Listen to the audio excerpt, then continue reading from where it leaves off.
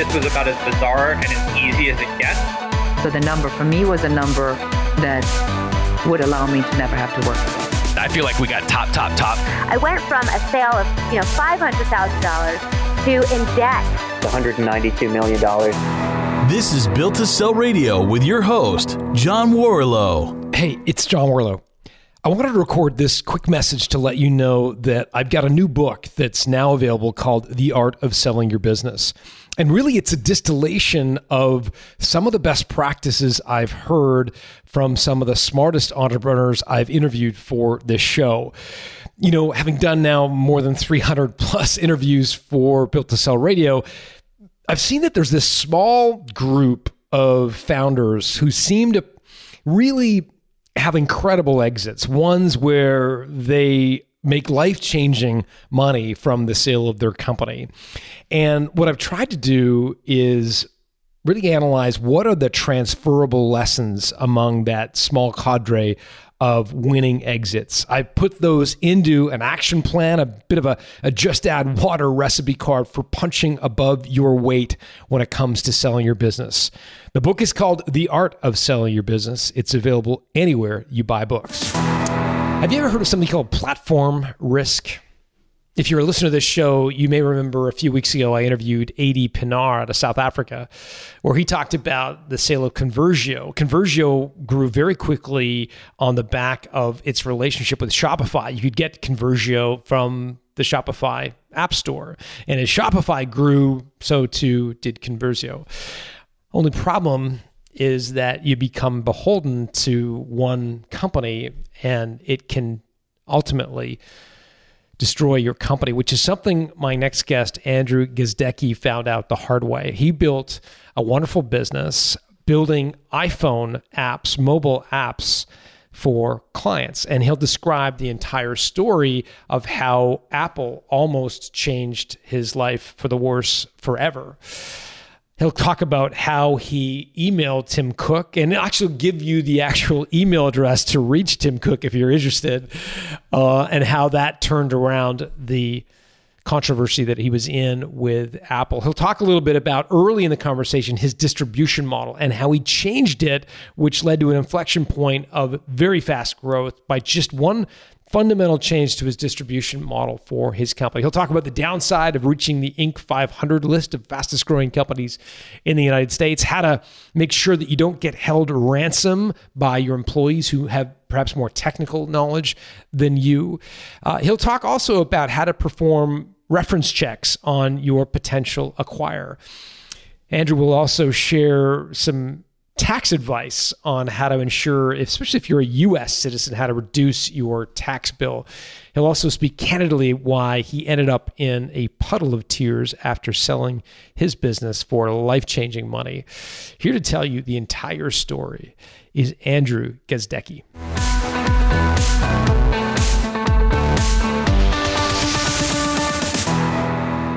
Andrew Gazdecki, welcome to Built to Sell Radio.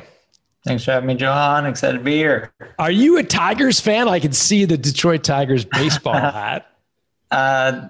I was born in Detroit. A lot of people don't know that. And then I moved to a town called San Clemente when I was 3. Sure. God just decided, I needed to be in a better area, luckily. I always kind of joke, if it wasn't Eminem, it was going to be me. But no, grew up in Detroit, or was born in Detroit, grew up in Southern California. Now I live in San Mateo Bay Area. Nice. So tell us a little bit about this company, Business Apps. What did you guys do? It's a good question. So it was a company I started in college. I was 21 when I launched the company, and we helped make mobile app development really simple and affordable for small businesses. So if I'm a lawn care company and I wanted to create like a way for my customers to book an appointment, you could use Business Apps to create a mobile application for that? Exactly. So This was 2010 when we launched the company. So we started with just iPhone apps. The backstory behind that too was I had a job board that connected mobile developers with businesses. And I kept seeing people post the same sort of job request over and over and over, mostly luxury restaurants to start. they're paying like $50,000 for these really simple applications. But this is like 2010 when no one knew how to develop iPhone apps. Everyone was like rushing to get onto mobile phones. So I sold that job board for what felt like $10 trillion in college and used that as seed funding for business apps. How much did you sell it for? It was like 50 grand or something like that. It felt like 10 trillion. In college, that was the most meaningful exit of my life. It's up there. That was one where it was, because I candidly, I grew up pretty poor. I didn't grow up with a lot of means, food stamps. My my dad passed away when I was 6. So, entrepreneurship for me was always like a way out. And so I was on student loans. So 50,000 for me. Yeah, add some zeros onto that. That's how that felt. Awesome. So you get this 50 grand and you build the beta of this thing called Business Apps. Where does it go from there? Yeah. So we initially started cold calling restaurants. So we built a small template that was terrible. Basically, we could only use it ourselves internally to actually build the apps for clients. But the idea was to have like a do-it-yourself app builder. And we eventually got there, but we bootstrapped the company. So we only raised $100,000, initially $50,000 from a local angel investor by the name of Christian Friedland, who pretty much changed my life. He founded a company called Build.com, which is basically Home Depot online. They do like $2 billion in GMV a year. And he basically helped mentored me and helped me build that company. But yeah, we started out cold calling. That didn't go so well. We acquired probably our first 70 customers cold calling. But the problem was it's super hard to sell to small businesses. It's a relationship type sale. And so we had this eureka moment, and I'll never forget it. And it was a customer who had built, we were lucky because we got a bunch of press early on. So we were featured in TechCrunch, Business Insider, New York Times, Wall Street Journal. We had this compelling story. It was like college kids making mobile apps for small businesses for less than the price of a newspaper ad. And so we got some inbound people using our platform and they had to spend hours trying to figure out how to make it work. And so someone in Switzerland built some really nice apps for some really large Ramada hotels. And I reached out to him, and I'm like 22. And I just thought, hey, this guy is probably really wealthy and very successful. I might have some advice on how to grow my business. And I talked to him, and he tells me he doesn't own the hotels. He was an agency that was doing the marketing for the hotels. And then my next question was immediately, okay, how can I get you to sell more of these mobile apps since you're building them for your customers? And that was the business model of Business Apps. It was a do-it-yourself app builder for small businesses. So yes, your lawn company could schedule reservations. We made a lot of apps for hair salons, bars, gyms, attorneys, any small business you could, even celebrities, athletes, Jordan Belfort from Wolf of Wall Street, some rappers. Like, we made more mobile apps than any other company in the world. We produced, at one point, we were powering 5% of the total apps in the iTunes App Store, which is kind of crazy. But yeah, so what that customer said was, if you can remove the branding of Business Apps from these mobile apps, I'd be able to go to my customers and sell these for a higher price because they look at your website and they see the pricing, and I can't really justify, $1,000 setup fee or $100 a month to manage the app. And so the business model behind Business Apps, spelled BIZNESS apps.com, which is actually still up, and you can still build apps with it if you want. We white labeled the platform, and then we began partnering with thousands of web design companies all over the globe. So we partnered with 5,000 agencies at its peak, translated the platform in 40 different languages, some public companies, definitely some brand names that you would know.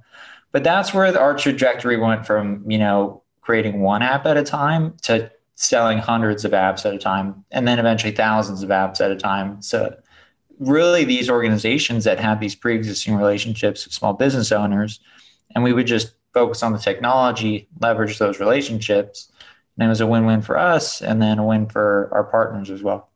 How much was like if I was coming to you direct and subscribing to business apps, excuse me, if I'm the lawn care company, what would I have paid? And then what would the agency where I'm going to build out 100 different apps have paid for the same service effectively? So if you came directly to business apps, we changed our pricing multiple times like most SaaS companies do. We started at $29 a month, and then we moved to $49 a month, and then we moved to $99 a month.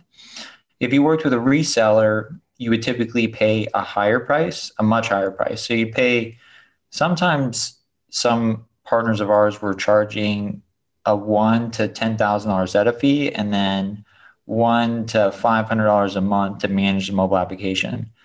And the beauty behind that was the lawn care company probably isn't the best at building a mobile app.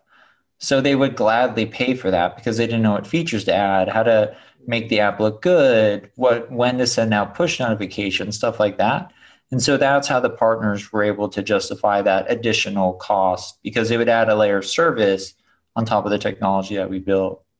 And how did you, I'm assuming the early model was, as you said, you got a bit of press in TechCrunch, New York Times, and people were coming directly to you. How did you go about signing up these agencies? Did you hire some salespeople to go call on them, or what was that model look like? Yeah, so we shifted almost immediately, because the first partner that signed up, we didn't have any of the white label functionality built out. So I told this individual in Switzerland, his name's Raul, and his company is called Vendomat. I still keep in touch with him today because he essentially changed the course of the business forever. We made an agreement that I would build out the functionality if he agreed to pre-subscribe to a certain number of apps. I can't remember the exact number, but I believe it was like a $2,000 a month contract. So that was $24,000 a year. And I think our revenue at that time was $24,000 a year. So the company doubled from that one customer. So from there, and we were still all in college. So I had a minor in entrepreneurship that I was doing. Again, I was taking out student loans to allow me to stay in school and not go get a job.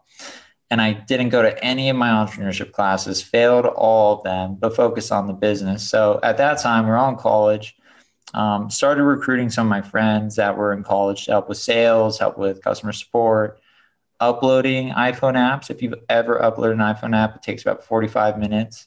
We eventually automated that process, but yeah, we went all in on the reseller model when we started to see some traction, and really just recruited friends. Anyone who wanted to work at business apps at CSU Chico State, I said, come on in, I could use your help 100%. And so how big did you get this business? I'm curious. Raul made the first offer of $24K a year. Like how big did it get using these resellers to go to market? In terms of like revenue, or we got to about 10 million in revenue. We grew from 0 to 3.6 million in the first 36 months. We got number 58 on the Inc. 500 fastest growing companies for that. Congratulations. Then the next year we were number 91. We grew from 0 to 7.2. 3.6 to 7.2, you mean?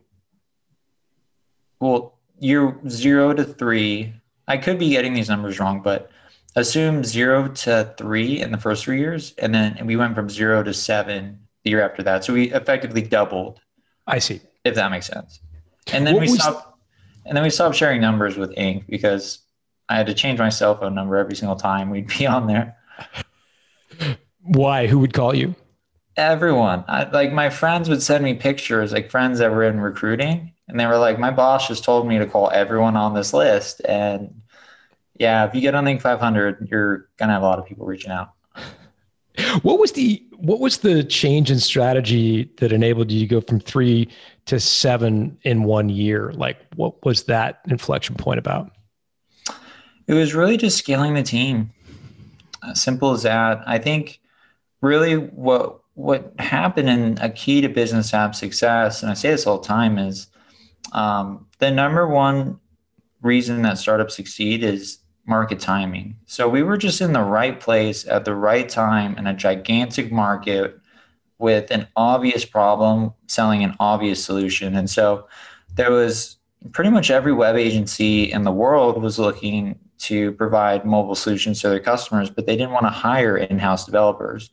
And so that was our pitch, is we could allow you to offer this, way for your customers to connect with their customers on their mobile devices, but you don't have to hire in-house developers. We'll handle all the technology and all the development, all the submissions to the app stores, iTunes, and then also Android. So yeah, I mean, it just made, there was just such a wide demand. Like, it got to a point, I'm just trying to think back, where we wouldn't be able to answer sales calls unless people were looking to sign up.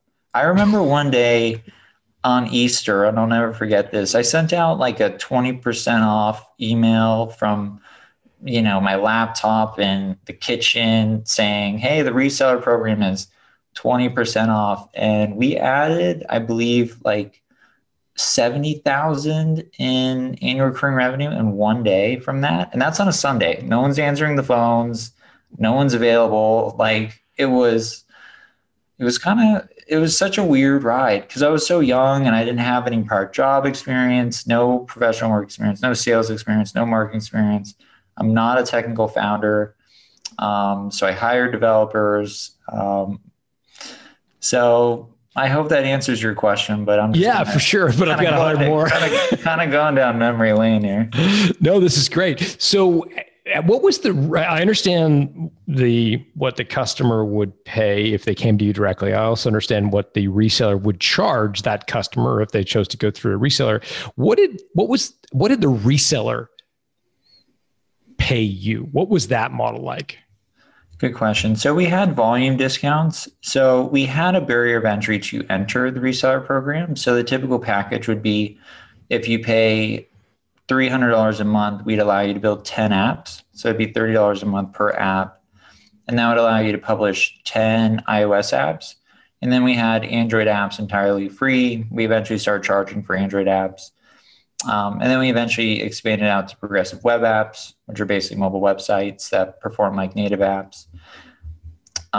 So yeah, it was essentially $30 a month per app to start. So their margin was pretty sizable. If they were selling apps for $100 a month, we were charging $30. And then as you scaled up and you got over, say, 100 apps, we would lower that down to 20. If you got over 1,000, we'd lower it down to 15. I don't remember the exact volume scales, but that's kind of how we, priced it. And sometimes we would do it, if we had a really high-end customer come in or well-known brand, we would structure something that made sense. Like lower volume or lower cost per app based on higher volume. So, but that was the base package, and we would have that in place. So because we would train people on how to use the platform, we would support them. We would set up all their developer accounts. We would do a lot of onboarding with the customers. And so we put that in place so we didn't have a bunch of people just flooding in saying, I want to be a partner of Business Apps. And then we would just set up all these accounts and not know that we're going to receive any revenue in return. Yeah. So they had a bar to climb over to get into the. It was essentially a barrier to entry. Yeah. Yeah. Yeah. You mentioned you're, in your own words, not a technical founder, a non-technical founder, which is kind of a Silicon Valley term, right? Like when you're in the SaaS world, you've got, product people who are developers, and then you've got sort of sales and marketing folks. I think it goes beyond, in my experience, just software companies. There's all kinds of companies where, the founder is not necessarily deep in the weeds of what it is they sell. Could be a lawn care company that actually doesn't know much about cutting lawns. The person just has a great sales marketing engine and kind of outsources the actual cutting of the lawn, to use a very simplistic example. One of the challenges I think I hear a lot about is when you're a non-technical founder, it can lead people to always feel a little beholden to the technologists and a little bit vulnerable, maybe even held hostage from or to those people. Did you ever get that sense of feeling you were kind of in their hands? And if so, how did you overcome that feeling? I never felt that feeling. I built a distribution company, not a software company. I tell my team that all the time. People can copy your features. People can copy, the barriers to entry to software companies are extremely low. Funding is no longer a barrier. Technology is no longer a barrier. You can look at companies today and copy their technology in 6 months if you build the right team. So we focus heavily on distribution from day one. And that's how we were able to fund the company without outside investors, aside from the 3 angel investors that I had. But I get what you're saying, but I think what all founders should at least be able to do is manage product teams and have a good relationship with them. So you don't kind of get that sort of like, I'm building the software, I should own the company. And it's, and pay fair wages and stuff like that. That's probably not the best sort of advice, but that's what I did. I, worked really closely. I considered everyone on the development team, part of the company. We outsourced a lot of our developers. So we had engineers in Russia, Brazil, China. We had a big team in China, which is kind of interesting. I found one really good developer on Upwork and just asked if I could hire all of his friends. I just said, do you have a bunch of friends? Because you're amazing. His name was Ray, and I still keep in touch with him today. So I can see why founders can almost use that as an excuse. Like, I'm not technical. I need a technical founder. I don't buy that. I think if you're not a technical founder, just hire an agency to start. And if you really, are able to figure out the go-to-market, you're going to find customers, and you can use that revenue to hire in-house engineers. And that's essentially what I did. Got it. How big did you get this company? You mentioned you hit 10 million in ARR. Was there some sort of trigger that made you want to sell the company? Yeah. So we had a little bit of a battle with Apple in terms of their guidelines. So there was, for people listening that develop mobile apps, approval guideline 4.2.6. There's a bigger story behind that. I won't share the whole thing, but essentially, Apple made it a little harder to submit templated applications.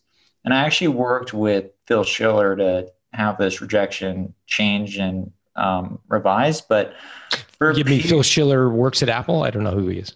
He's the guy that gets on stage and basically presents. And so we got his attention. The longer story is we had an app that appeared on the Laura Kelly show. And at the time, Apple was saying the apps that we were developing would no longer be accepted into the App Store because they were built with the template. And it had nothing to do with the quality. It had nothing to do with the use cases of the mobile applications. And so, true story, I emailed Tim Cook, tcook at apple.com at like 9:00 on a Saturday, just saying like, hey, check out this mobile app that is on the Laura Kelly show. It was a mobile app that one of our partners made that helped prevent teen suicide. And it had these individuals showing the app and how it helped them. And I just asked a simple question. I said, hey, so you're banning templated apps. Are you saying that this app isn't helpful or relevant or beneficial to people? Does this not really belong in the App Store because it's built a certain way and you're not judging on the quality of the application? And then all of a sudden I see the email being opened, in Cupertino, San Francisco, Berkeley. And I was like, what's going on? And then Phil Schiller responded back, and we ended up having a little bit of back and forth conversation and, came to terms in terms of those guidelines, how they can be revised. And we ended up kind of meeting in the middle. That affected the whole industry. So big companies really went out of business because of that. And so it didn't hurt us in terms of growth. It was just such a stressful time. It was so stressful. My whole team was like, what are we going to do? We had customers that were selling mobile apps to their customers, and they weren't able to get these apps approved. And this went on for maybe 5 months. And wow. And after that, and then once the approval guideline was removed, I was just burned out. I had so much of my net worth tied up in the business, essentially all of it. I was getting married in a few months, and I was just ready to sell. I wanted to move on to something new as well. I was 29 when the business was acquired. So I had kind of grown up building this business, and being so young, I wanted to go. I love technology. I love startups. But after going toe to toe with Apple, like it beat me down a little bit. I wouldn't say that's the reason I sold, but the point being there is when you run a business for 8 years, especially a startup like business apps, every year can feel like 4 years. It's so intense. There's so many competitors. And we saw a lot of competitors, blatantly copy our software that built substantial businesses, which I love to see.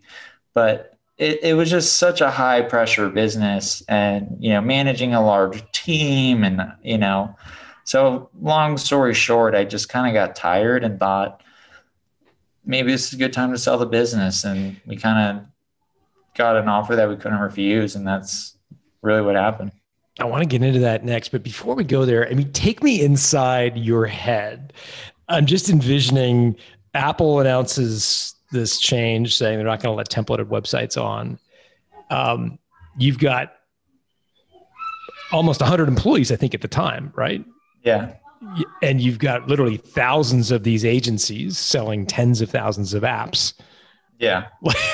Like, what's a day in your life like during that 5-month window? Like, take me inside what that looks like. It was pretty rough, because they targeted the blood's us. rushing out of your face as you described this, by the way. I mean, just thinking back. So I remember the day that we found out. So Apple announced the new guideline change at the Worldwide Developer Conference, which we always dreaded. Like, if you remember when the iPhone 5 came out, they made the screen size a little bit longer. We had to rush to, like, every app that we submitted now had to have these new iPhone 5 size screenshots. So every time WWDC came out, we would basically be like, okay, watch this, and then some crazy new thing is going to be released for the iPhone. We're going to have to scramble and update all of our iPhone code and all of our mobile applications. So we watched it, and it was announced, and we thought, okay, this is probably going to affect mostly like clone games. Like, we just make a game and you kind of, Justin Bieber is the main character, and then you reskin it, and then, Elon Musk is a character, and you just kind of keep reskinning it. That's who we thought it was targeting. And then I remember we were doing a mobile app launch at a local restaurant in San Diego. And my VP of product called me and he said, hey, one of our partners just had like 50 apps rejected all at once. Oh my God. And I'm like, oh, and I just thought, maybe this isn't a big deal. We'll go, every problem has a solution. We'll figure it out. I always try to think on the positive side, but it turned out it was a bigger issue. And so what Apple had essentially done was put a tracker on our mobile application. So any app that we submitted, no matter what, regardless of how it looked, regardless of the functionality that we built into it, was rejected immediately. Like, not even, because you get emails like your app is in review. And then usually when your app goes in review, you get another email like 2 days later that says your app's approved. It go in review, rejected. So immediate rejections, not even looking at our applications. And so we knew we had a problem. And so from there, we made appeals to Apple for extensions so we could essentially reconfigure our business model, because we wanted to work with Apple. We loved Apple. Like, they helped us build our business. But, they kind of helped, it was a love and hate relationship, especially with the constant changes and stuff like that. So a little bit of platform risk. But yeah, just thinking back what it was like, lots of conversations with customers around what we're doing. We didn't have a lot of answers at the time. A lot of conversations with the team about what we're doing, my communication with Apple. Luckily, I had some good connections into Apple. I had a friend that worked at Instagram. He connected me with one of the head Apple reviewers. So they were very helpful in terms of working with us. So we got like a 3-month extension, which meant we had to start building more custom applications, and we just were scrambling to reconfigure our software. And then we were scrambling to improve our progressive web applications. And so all of that was working, but we still had this like pipeline of applications that we were wanting to submit to Apple, but they'd be rejected. So it was tough, but I mean, we got through, we kept pushing. And, the only reason we really got through that was my team was just so good. Some teams would have quit. Some teams would have been like, and a lot of companies actually, either merged or went out of business entirely or just completely pivoted. But we just worked with Apple and figured out a solution. But it wasn't fun. I'll just kind of leave it at that. At what point did you email Tim Cook? You mentioned it was kind of 5 months from WWC to the time you got the problem overturned. Like, when did you email Tim Cook?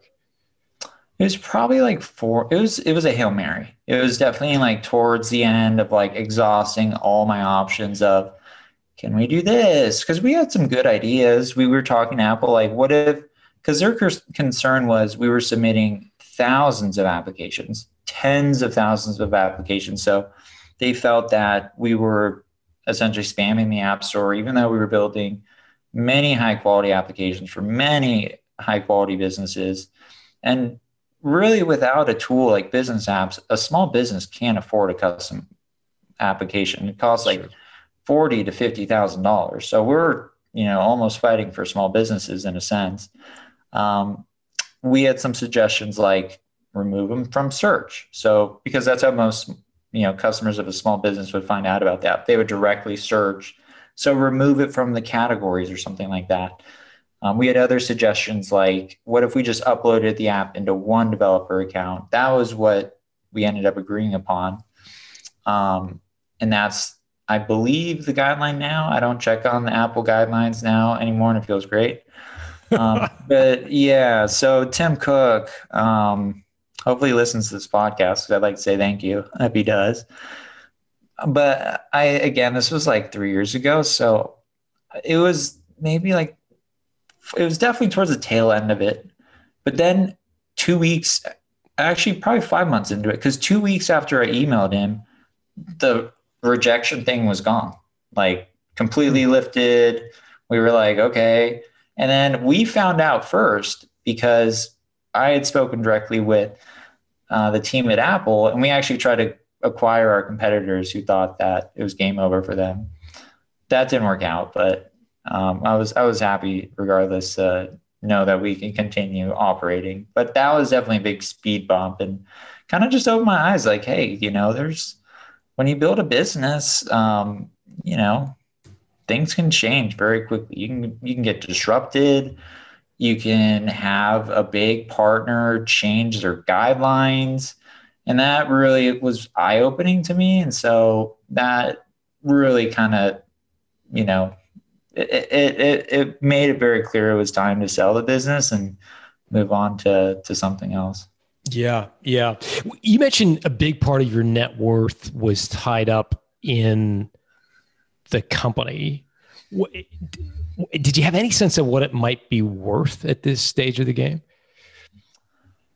Yeah. I mean, so towards the tail end of Business Apps, growth kind of started topping off a little bit. So we were hitting, we had a lot of churn with customers. So as we kind of got to above 10 million in revenue, we were constantly sort of adding new customers, losing customers, because a lot of resellers would sign up, never use the product, cancel. And so growth started to get to, low double digits. So in terms of what the business was worth, typically trading at, 1 to 5x, depending on who the buyer was. On 1 to 5x of what? ARR. Annual recurring revenue. So that was kind of all our ballpark. But we, at that point in time, we hadn't really, I thought it was worth like $100 million, like any entrepreneur. I overthought the value of my business, but yeah. So where do you go from there? So you make the decision, I'm out, like it's just too emotionally draining. I'm 29. I've got, I'm getting married. Like, did you hire an investment banker or what was the next step? So I hired an investment bank in 2016. and I worked with them. We had a number of different offers from large strategic companies. We did a full roadshow. We had one large PE firm offer like 15 million for 70% of the company or something like that. And I was young. I was like 26 or something. So I still had a little bit of gas in the tank. And I was like, no, this is $100 million business. Let's keep going. Okay. But I got to pause you there. In your own admission, you grew up with food stamps. 6 years earlier, 50 grand felt like $1 trillion. What did it feel like at the age of 26 to be offered $15 million for your company? For 70% of it. So the idea was they were going to bring in a new CEO who had prior experience building enterprise mobile applications, take the business up market. I get a stake in sort of seeing them. You know, they were going to do a roll up and all this Second bite of the apple. You probably got that pitch. Yeah. I mean, I called my mom. She was kind of crying. She was like, what did she say? I can't remember. We were in Boston. I was in Boston. So I was just by myself in Boston and just called her because I had just got out of the meeting. And, it wasn't like a done deal, but we went to like the fanciest restaurant ever. And like the most expensive steak I've ever had. And this guy, and I won't say the firm, but this guy's worth, I don't know, $1 trillion or something like that. And, the bankers I was working with were like, he never comes to dinner. So the fact that he's coming to dinner is a really good sign. And then I went to get a beer with the person that was going to be coming on, who was an entrepreneur in residence at the private equity firm. And he said, this is going to be life-changing for you. Like, this is going to be awesome. We're super excited to work with you.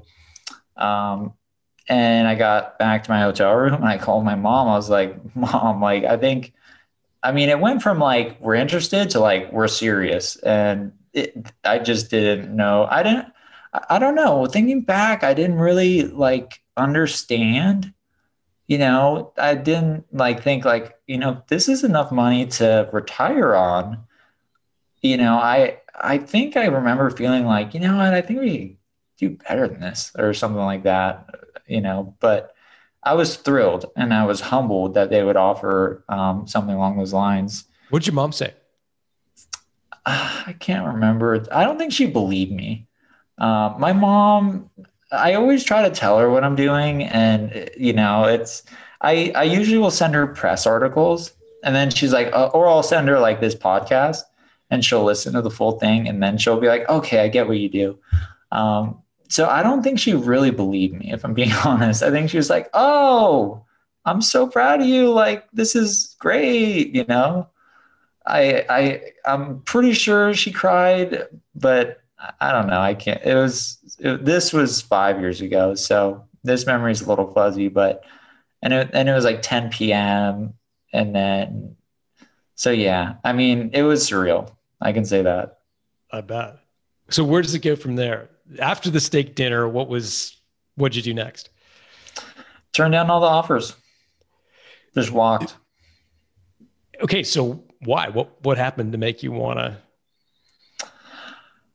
Well, I thought we could keep pushing. I wanted to keep pushing. I was still excited about the business. I still thought we had so much opportunity in front of us. And it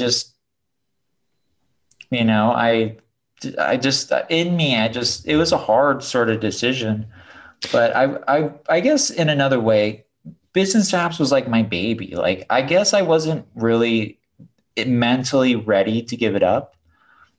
If I can go back, I would have taken that deal in a second, because then I could like put the money in the market, let the money grow. And then maybe that 30% would have been, but at the time, I was so emotionally involved in Business Apps. This truly was my baby. And I loved everyone I worked with. I loved the product. I loved our customers. And I thought, selling might feel like selling out a little bit. And it wasn't like $1 billion offer. And so being young, I thought, maybe this is my one chance. Let's maximize it. So that's the best answer I can give you. There's no logic behind it. Let me just understand the math behind it. If there's no logic, let me just do the math. So I guess it's around a $20 million valuation if they were going to pay 15 for 70%. I remember the number 30 or 35. 35? Yeah. On the LOI, the valuation was $35 million. And they were going to give you a 15 up front? It could have been 17 or like 18, something in those numbers. I would own a minority stake. I would walk with, I think it was $8 million up front and then like $7 million after 2 years or something like that. So maybe the number is off, but 30 million is coming to mind right now. Got it. Okay. Maybe it was 27. I don't know. Something in that. Do you recall what multiple of revenue at the time it would have been? Like, you mentioned you thought it was worth between 1 and 5 times annual recurring revenue. What was that original offer as a multiple of annual recurring revenue at the time? So that was 2016. Maybe like 4x revenue. I think we were at 7 million at that point when we went to market. Got it. I could be totally wrong, to be completely honest, but that would be my final answer if we were, if I was Regis Philbin, is that the guy who did was that the guy who did that show? I've forgotten his name. It was. If there's, I wish I could phone a friend, but yeah, exactly. That sounds right. Okay. So that's helpful for sure. So you walked away. What next? Because my original question was, tell me about the sale. You went through this thing with Apple. How did you actually end up selling it? So after the thing with Apple, we were approached by a private equity firm out of the blue. Literally out of the blue. Just, hey, are you looking to sell your business? And I was like, maybe. Like, are you guys legitimate? And the funny part about that was, and another reason I didn't want to sell too was the investment bank's minimum fee was like $800,000. It was going to be like a huge fee on that. So I just thought, I don't know, you guys have the best job in the world. Like, you just introducing me to a few people and you're going to walk away with $1 million. So once we were approached by the PE firm, our tail with the investment bank was gone.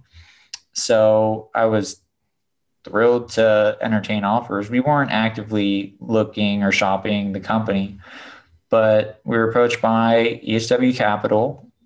They made an offer that was very generous for the company, and they moved extremely quickly. And I was hesitant at first because I had never met you guys. I always thought an acquisition, the way it happens is they come, they meet you, they shake your hands, it takes 6 months. But little did I know, we had been in conversations with them previously. So during due diligence, first round that was run by the investment banker, ESW was one of the companies that were in No, play. Even before that, we had a conversation that I just didn't remember. And I only remember this part because during due diligence, when they asked for all the NDAs I'd ever signed, I found one from ESW Capital and I was like, oh, like we talked like 6 years ago, like this is cool.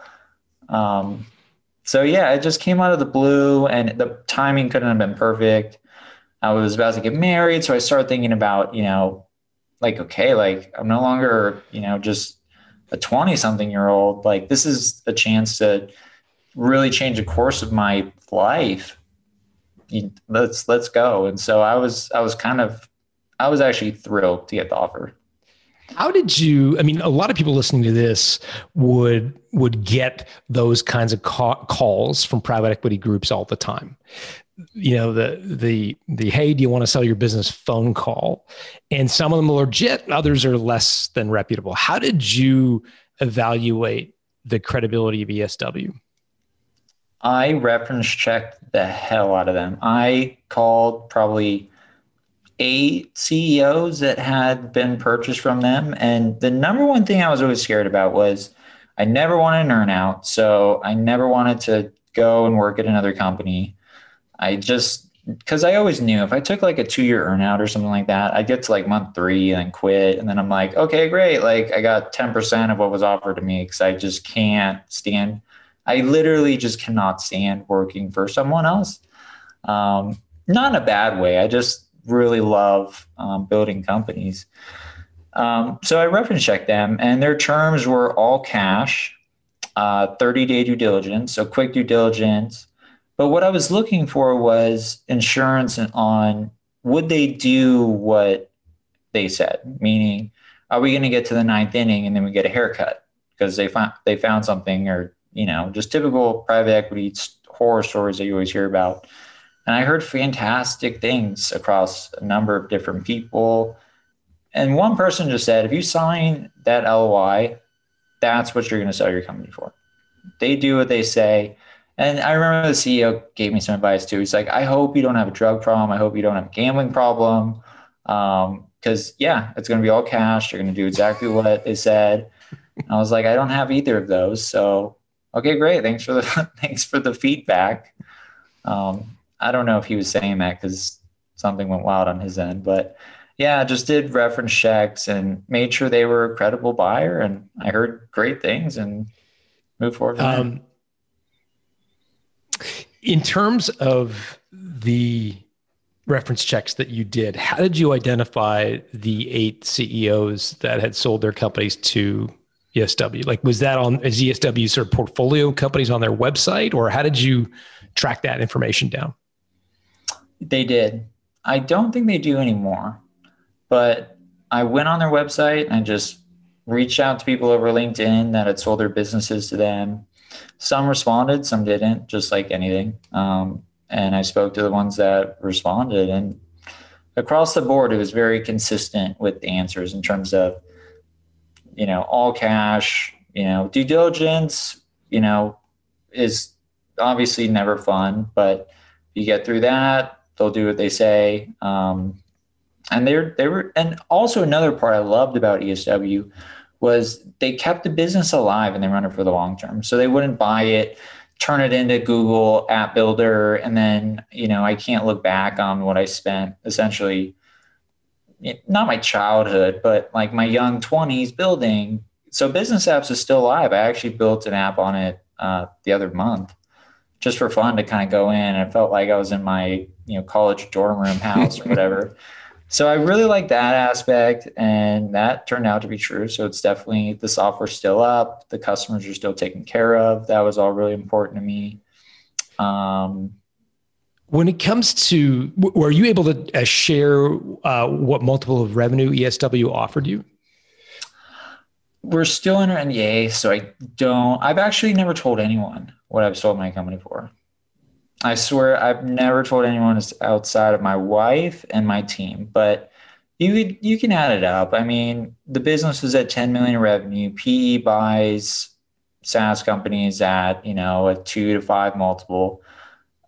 Things like I'm comfortable saying we had 2 million in cash on hand. They paid a 1x multiple on that. I own 90% of the business at close. We benefited from QSBS, so they did a stock purchase. Sorry, what is QSBS? Qualified Small Business Stock Exemption or tax exemption.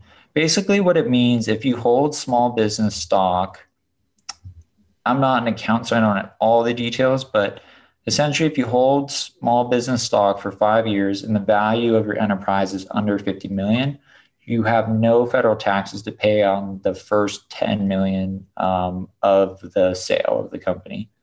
Got it. So I essentially paid 12% tax because I lived in California on the sale of Business Apps. Fantastic.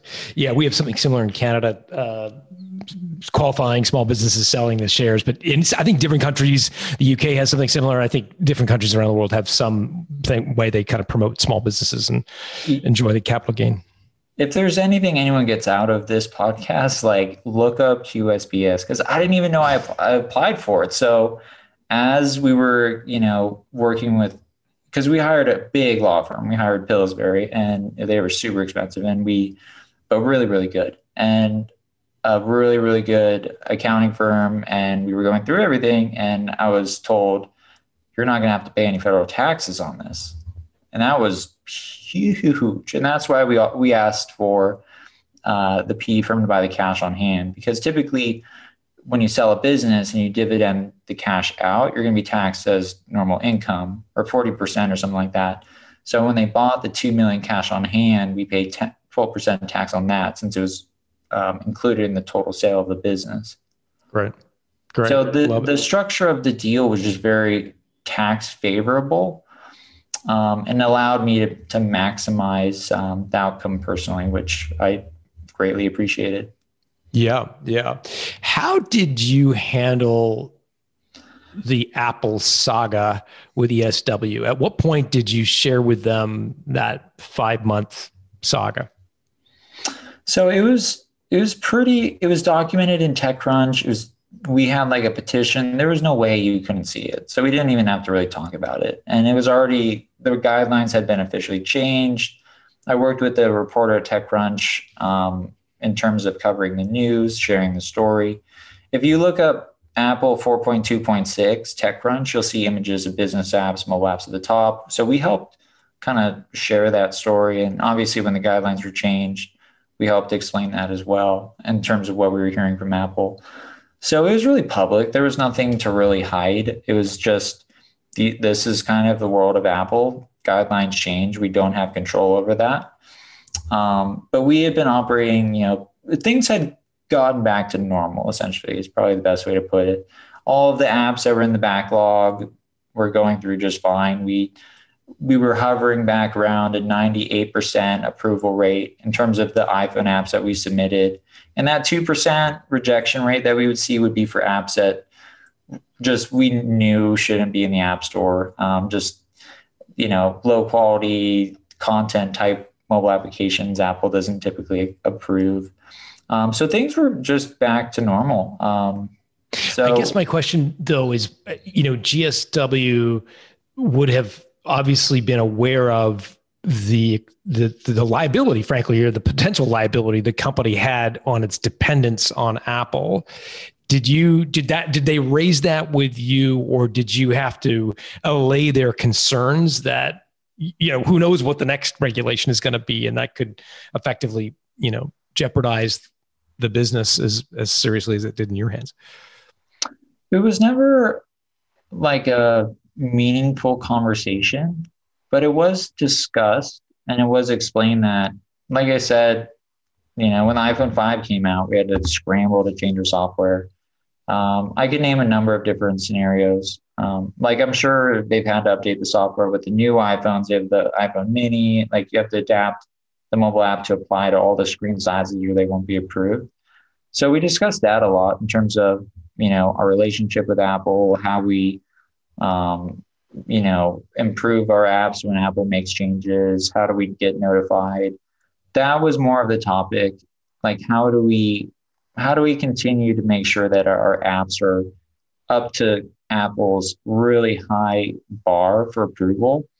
I remember talking about that a lot in terms of just, our quality control, how we had a lot of built-in things to ensure that apps would be approved. You couldn't even submit an app to our team unless you literally had every part of your app filled out. If you had the word Android mentioned in an iPhone app, you couldn't submit it to our team because that was something that Apple would reject. You couldn't mention Apple, BlackBerry.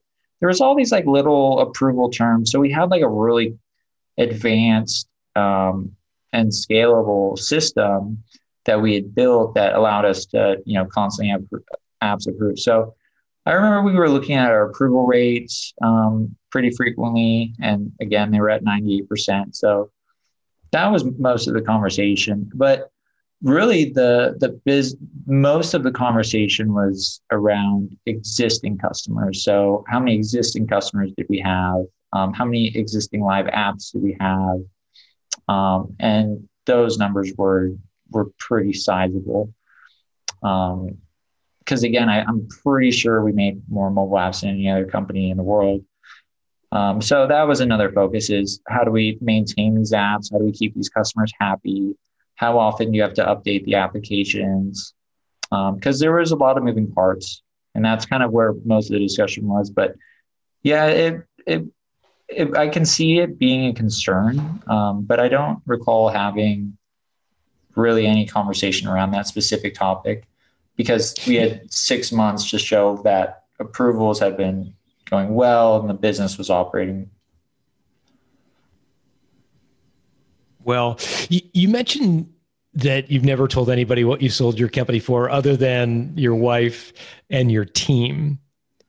What was your team's reaction when you told them?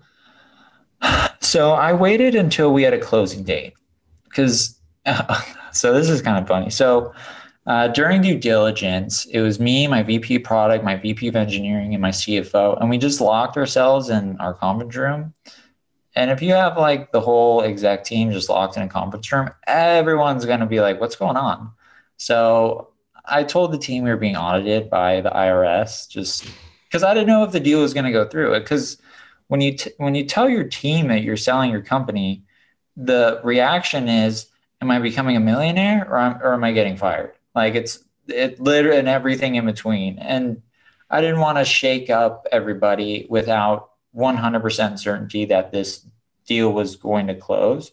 So once we had an agreed close date with our legal team, and we had completed due diligence, and it was just a matter of sort of, getting everybody in like closing day. And we had a formal closing day, which I'm happy to talk about, which was surreal. I told we were going to close on a Monday. I told the team on Friday, and just basically brought everybody into the room and said, there's going to be a change of ownership. We're selling the business. This is what I know. We're going to close on Monday. When you say everybody, do you mean the leadership team, the VP engineering, VP product, or everybody in the company? Everybody in the company. And were they shareholders in the company, or do they have options, or? They did. All of them, from the bottom down to the top? Yeah. So some had unvested shares. There were, new employees with a 4-year stock option, 1-year cliff. So everyone received, and then on top of that, ESW Capital gave me a $500,000 bonus to do whatever I want, like to start my own next company or whatever. Literally just a blank check on top of the purchase price. And so what I did is I took that $500,000 and I distributed it entirely to my team. So on top of them benefiting from the sale of the company, because I figured I was going to be taxed, like I was already making, like I was definitely going to be the one taking most of the profits from the sale. So I took that $500K and distributed it across my team based on, I can't remember exactly how I did it, but the largest bonuses went to my exec team or how long you had been with me. So everyone benefited from the sale. How like as a percentage of 1 year's salary would these bonuses have been for folks? Would it have been like 10% of a year's salary or 50%? So I distributed it to everyone in-house. I think the smallest was like at least 10,000. And then the biggest was like 100,000 on top of what they would get for their stock options as well. Got it. So I had this big Excel sheet that I had like everyone's name in it, like divvying up the 500K on top of, and then I let kind of the attorneys figure out who's getting like what and stuff like that. Because I sent that to ESW, so they would send the money directly to these people instead of just me, so I don't get taxed, and then I got to send it to them. Yeah. What was the reaction? Honestly, there was some cheers and there was some champagne popping. There's a little bit of everything. We were like a family. And I was going to leave the company. So I had a 90-day transition plan. I had already started working on another company, which I don't recommend if you're selling a business. Take a break, travel the world when you're allowed to. That is like my best advice is like, if you sell a business, celebrate the win. I didn't really do that. I started another company immediately afterwards. So I was leaving, and it kind of felt like the end of an era. I told the team, like, this isn't goodbye. This is just see you around. But it kind of felt like graduating from college when you're with all your friends and, you're not going to see them every day anymore. So it was bittersweet. And I still keep in touch. I talked to my VP product, VP of engineering, VP marketing literally yesterday. Like, we all got on a call together because we just built such deep camaraderie working together for so long. But yeah, it was bittersweet. I mean, it was awesome because we built the company to be acquired. It wasn't a cash flow business because I had a fiduciary duty to my investors to show return on their initial investment and just believing in me at 21. So yeah, I mean, it was a lot of high fives and a lot of sort of like, you know what, this was awesome, but just like graduating college is probably the best way to explain it. Some people were sad. Some people were like, yeah, and then everything in between. Got it. You mentioned closing day was surreal. In what way? So it happened. So we moved the company down to San Diego at one point. So I flew in basically everybody. So we had some employees in San Francisco because we ran it for a while in San Francisco and moved it down to San Diego so we can lower operational costs. And we were able to do that because we had a remote dev team and we mostly hired entry-level customer support and sales. That's a story for another time. But I've written about it if you want to Google like TechCrunch, Andrew Gazdecki, how did I move my company from San Francisco to San Diego. But I was just with a few people. The wire came in right before the deadline, which I think is like 1 p.m. or something like that. And I was just alone in this like conference room with my CFO. And it was just one of those like, because we were so like anxious and just like, is this really going to happen? Like, really?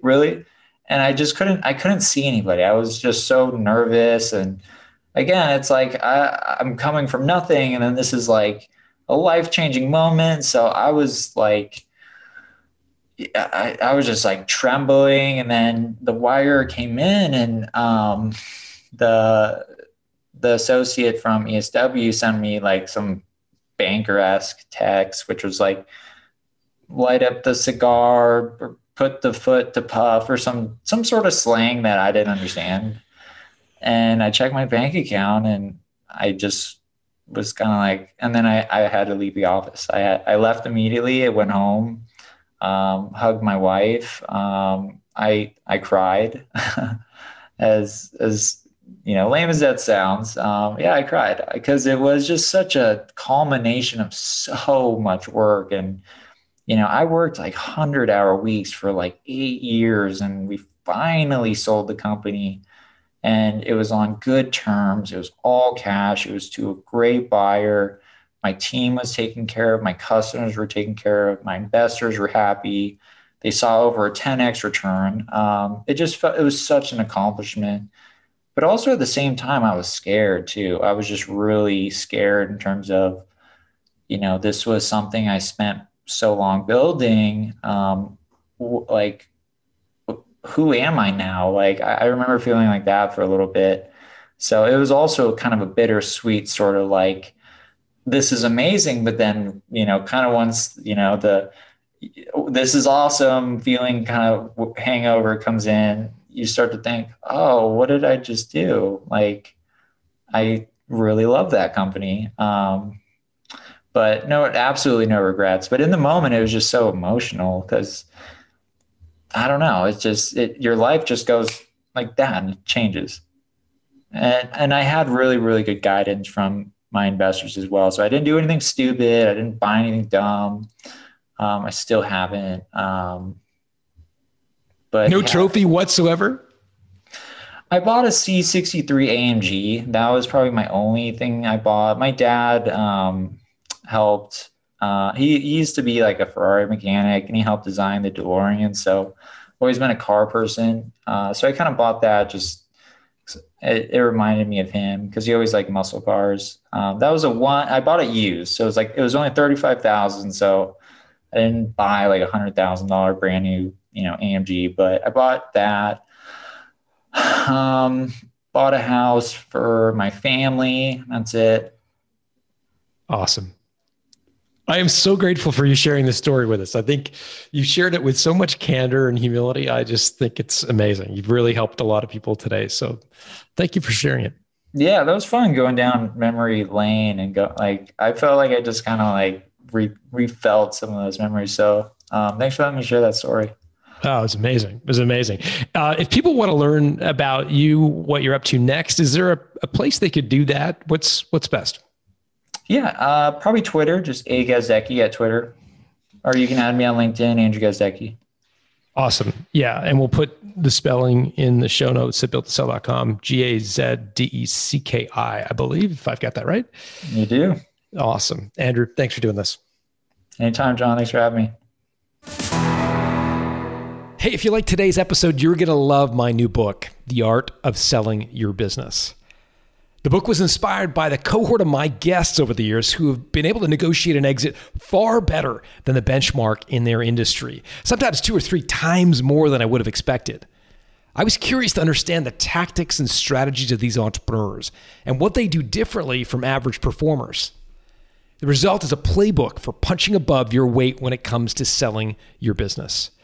To learn more, go to builttosell.com/selling, where we put together a collection of gifts for listeners who order the book. Just go to builttosell.com/selling.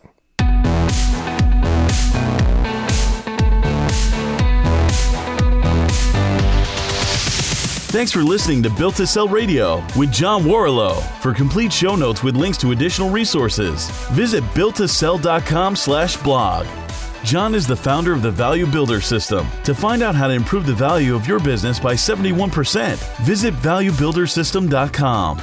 John is also the author of Built to Sell, Creating a Business That Can Thrive Without You, and The Automatic Customer, Creating a Subscription Business in Any Industry. Connect with John at facebook.com/built-to-sell or on Twitter at John Warrillow, WARRILLOW. Thanks for listening.